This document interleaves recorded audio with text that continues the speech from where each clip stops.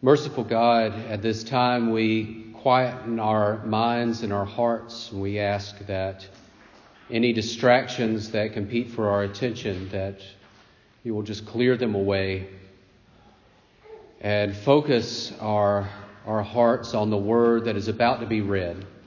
Bless the reading of it, bless the hearing of it, and bless the application of it, that as these words make their way into our heart, that they will take root there, and that they will somehow transform us and shape us and grow us into more Christ-like people. Bless this time that we have now in the presence of each other, in the presence of your Spirit. In Christ's name we pray. Amen. Please stand if you are able for the reading of the word.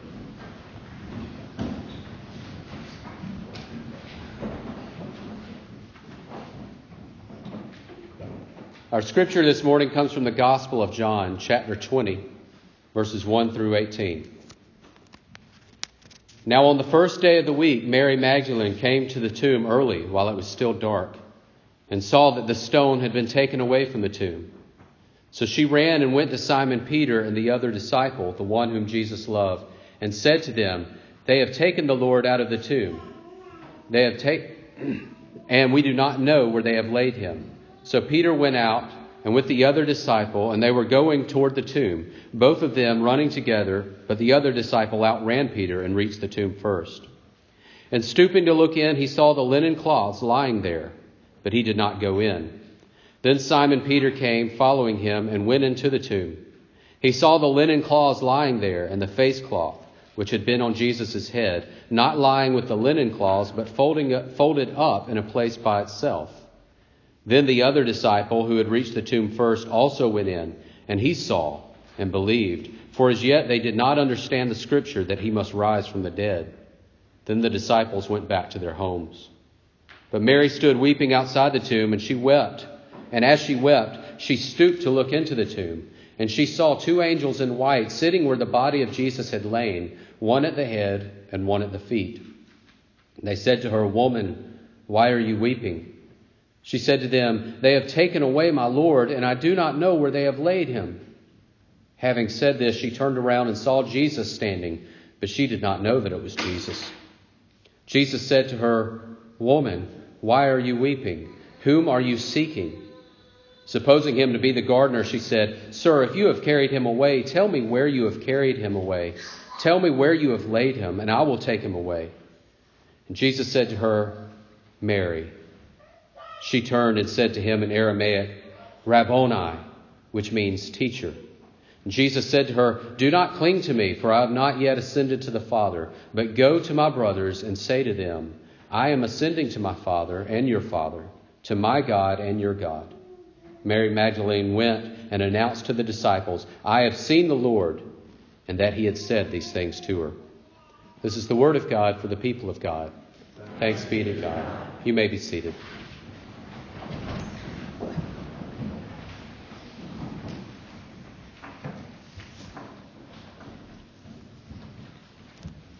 This is the time of year where students are starting to wrap up their school year. Seniors are getting ready to go off to college. Juniors are thinking about what college they want to go to. Some of them are applying. Some of them are visiting. And the purpose of campus visits is for the student to see or to experience firsthand what a college campus is like. And when students go to a new place, whether it's middle school or elementary school or high school or college or anything, they are shaped by their experiences there. In fact, a lot of people later on will talk about how great their time in college was, and maybe they'll root even harder for their alma mater because they are a proud alumnus. But the reason they feel that way is because they were shaped by experiences. We are all shaped by our experiences in life. Experience is what gives color to life. All our plans, all our schedules, those are the parameters. Those are the black and white lines. But experience gives it all color. As we've been going through the Gospel of John since the beginning of the year, we've seen that Jesus offers rich, real, deep experiences to the people here in the passages, but also to us. He continues to offer these real, deep experiences to add color to our own lives. And as we see today, and as we will see for the next few weeks as we go through the season of Easter, these experiences didn't stop at the cross. Jesus continued to offer these deep, life-changing experiences to people even after the crucifixion, even after his death, and even after his resurrection. We see Jesus time and time again at the end of this Gospel of John appearing to Mary and the disciples, appearing to Thomas. And in each one of them, he appears to them in a time of fear, a time of grief, or a time of doubt. This is very important for us. We can all relate to those things because as long as we live on this earth, every one of us will experience grief, fear, and doubt. And so for the next 3 weeks, through the season of Easter, we will be talking about these appearances of the resurrected Christ during those times and what they mean for us. But today we're going to talk about Mary and what it meant for Jesus to appear to Mary in the way that he did when he did. But one thing we have to remember is Mary, her world was shattered by the crucifixion. Jesus was someone she loved dearly. Jesus had transformed her life. We see her washing his feet, anointing his feet with her tears, worshiping him, loving him while he's in ministry. And then he is crucified before her very eyes. She has lost her teacher, her rabbi, the one who has taught her to live her life again, the one who has forgiven her of her past. She has lost him in such a violent way on the cross. And so she gets up on Sunday morning. She couldn't do it on Saturday. That's the Sabbath. She gets up on Sunday morning and she just wants closure. She wants to go anoint the body. She wants to put the spices and the oil on the body because this is part of the grieving process. When we go through grief, we want closure. All of us want closure. And his body wasn't there. She couldn't grieve the way that she wanted to. And it was insult to injury. Some of you may have heard in this past week of the Lemke family from Wisconsin. It was in the news. They traveled down for spring break to Fort Morgan, Alabama. And their 17-year-old son, Javon, went out in the ocean and was caught in a riptide and was carried out, never seen again. The family called the Coast Guard. Coast Guard came and looked, and the Coast Guard called off their search because the waters were too rough to even continue the search. And their father was on TV speaking to reporters, and he said something no father should ever have to say. He said, "I know my son is dead, but I really want his body. I want to take him back home and bury him." This was part of the grieving process. To lose your child is terrible enough, but to not have the capacity to grieve is something else. And this is what Mary was feeling in that moment. Her Savior had been crucified before her very eyes. And then when she goes to anoint his body, it is missing. And we see her weeping over and over again. It's mentioned 4 times in the span of 5 verses. It mentions her weeping. She is in deep, deep grief, tragedy on top of tragedy. And then Jesus spoke to her. Jesus spoke to her, and at first she was so grief-stricken she didn't know who he was. And it's one of those things we know as the reader. It tells us that it's Jesus. And we're thinking, how could she not know? How could she possibly not know that this guy that she's crying over, that it's him standing in front of her? I remember when I was a child, I would watch those Superman movies with Christopher Reeve. And the only difference between Clark Kent and Superman was a pair of horn-rimmed glasses. And as a 5-year-old child, I would think, how do they not know that's Superman? It looks just like him. And it's kind of the same thing here. Mary is talking to Jesus, and you have to wonder, how does she not know that this is Jesus? But she is so filled with grief.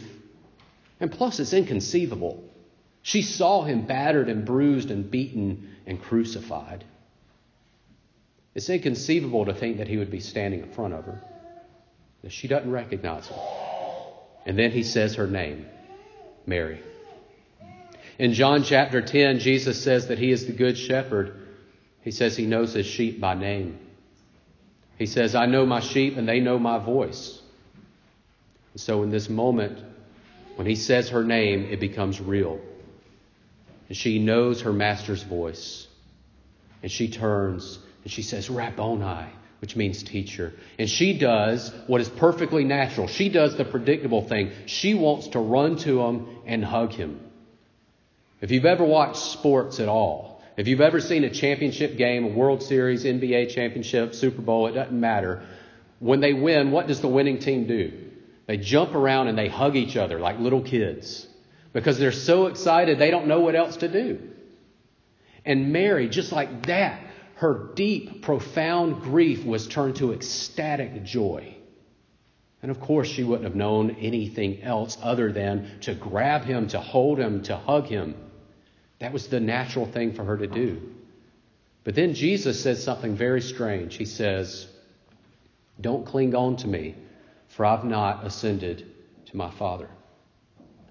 Now, some people have taken this to mean, okay, well, maybe Jesus and his resurrected body, maybe there was something going on with his body that, he couldn't be grabbed onto or whatever. I don't think that's it. Because as we'll talk about in a couple of weeks, he tells Thomas to touch him. He tells Thomas to put his fingers in the holes in his hands. I think what Jesus was saying here was, I still have something else I have to do. You can no longer confine me to this world. You sat at my feet and you cried and you worshiped and you anointed my feet with your tears, but you can't do that anymore because my mission is so much greater. I still have to ascend to my Father. And the thing is, when Jesus ascends to his Father, when he goes and sits at the right hand of God the Father Almighty, he intercedes for each one of us. And from there, his Spirit can proceed and meet us in our times of grief.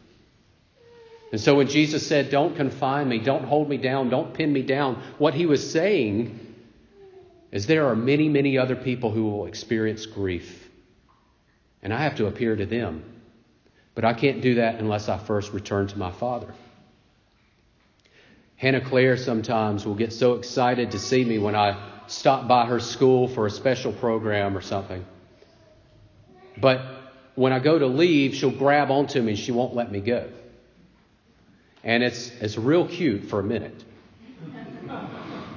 And then after that, it's really inconvenient because she has to go back to school and I have to go back to work and we have things to do and she can't keep clinging on to me. And so I imagine this is what Jesus was getting at. He said, listen, you have something you need to do. You need to go and tell my disciples, tell my followers that I am ascending to my Father, to your Father, to my God, to your God. And why? Why is he doing that? So that he can be omnipresent, omnipotent, omnipowerful, so that he can appear to each one of us in our times of grief. You see, Mary's grief was suddenly turned to joy. And it was a beautiful thing.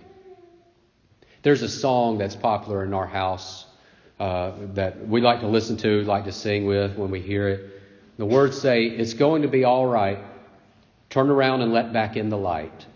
And joy will come like a bird in the morning sun, and all will be made well once again.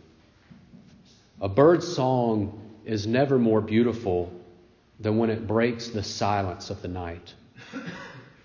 The sun is never fairer than when its dawn breaks the spell of darkness. And joy is never ever sweeter than when it interrupts our grief. Mary's grief was interrupted with this very real experience of Jesus appearing to her and giving her joy in the midst of her grief. But her joy was only the beginning.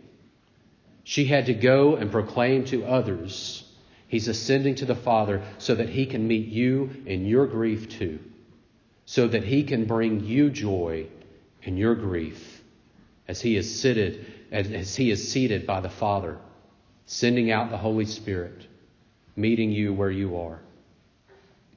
On Good Friday, we talked about this world, this life being a wilderness. The children of Israel were freed from Egypt and they were going to the promised land, but they meandered in the wilderness for 40 years. All of us are headed to the promised land. But as long as we are living this life, we are in the wilderness. We are wandering. And there are times where life will be wonderful and we won't feel like we're in the wilderness. But then there will be other times. There will be tragedies. There will be moments of doubt, moments of fear, moments of grief, where we are reminded that we are in the wilderness. We do live in a world of shadows. But as we live in that wilderness, and as there will always be grief, we can know that the one who is from the promised land has already crossed that wilderness. He's already overcome that wilderness. He's already defeated the wilderness. And he is able to appear to us. He appears to us in the desert. He appears to us in the darkness. He appears to us in our grief, bringing us eternal joy and the promise of new life. And as he appears to us in our grief, with love, he speaks our name. Let us pray.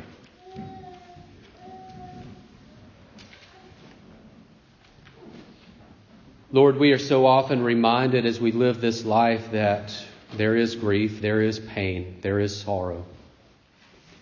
And sometimes it is hard to find joy in the midst of our sorrow. But we ask for the grace to remember, the grace to see, the grace to perceive that your promise and your hope of resurrection is real and it is permanent. It has changed the world that we live in. And though this world may be a wilderness for now, it is also merely the path we must take into the promised land. And we thank you that you have already overcome the wilderness, that you are from the promised land. And as we go through our times of trial and as we go through our times of grief, Lord, help us to look for and help us to see you appearing to us, speaking to us. With our hearts, Lord, let us hear you speak our name. In the name of your risen Son, we pray these things. Amen. Our hymn of invitation this morning is hymn number 365 in the United Methodist Hymnal. That's the red hymnal. 364. If you've made a decision of any type today, I encourage you to come forward and share that with us. Oh yeah, we're going to take communion first.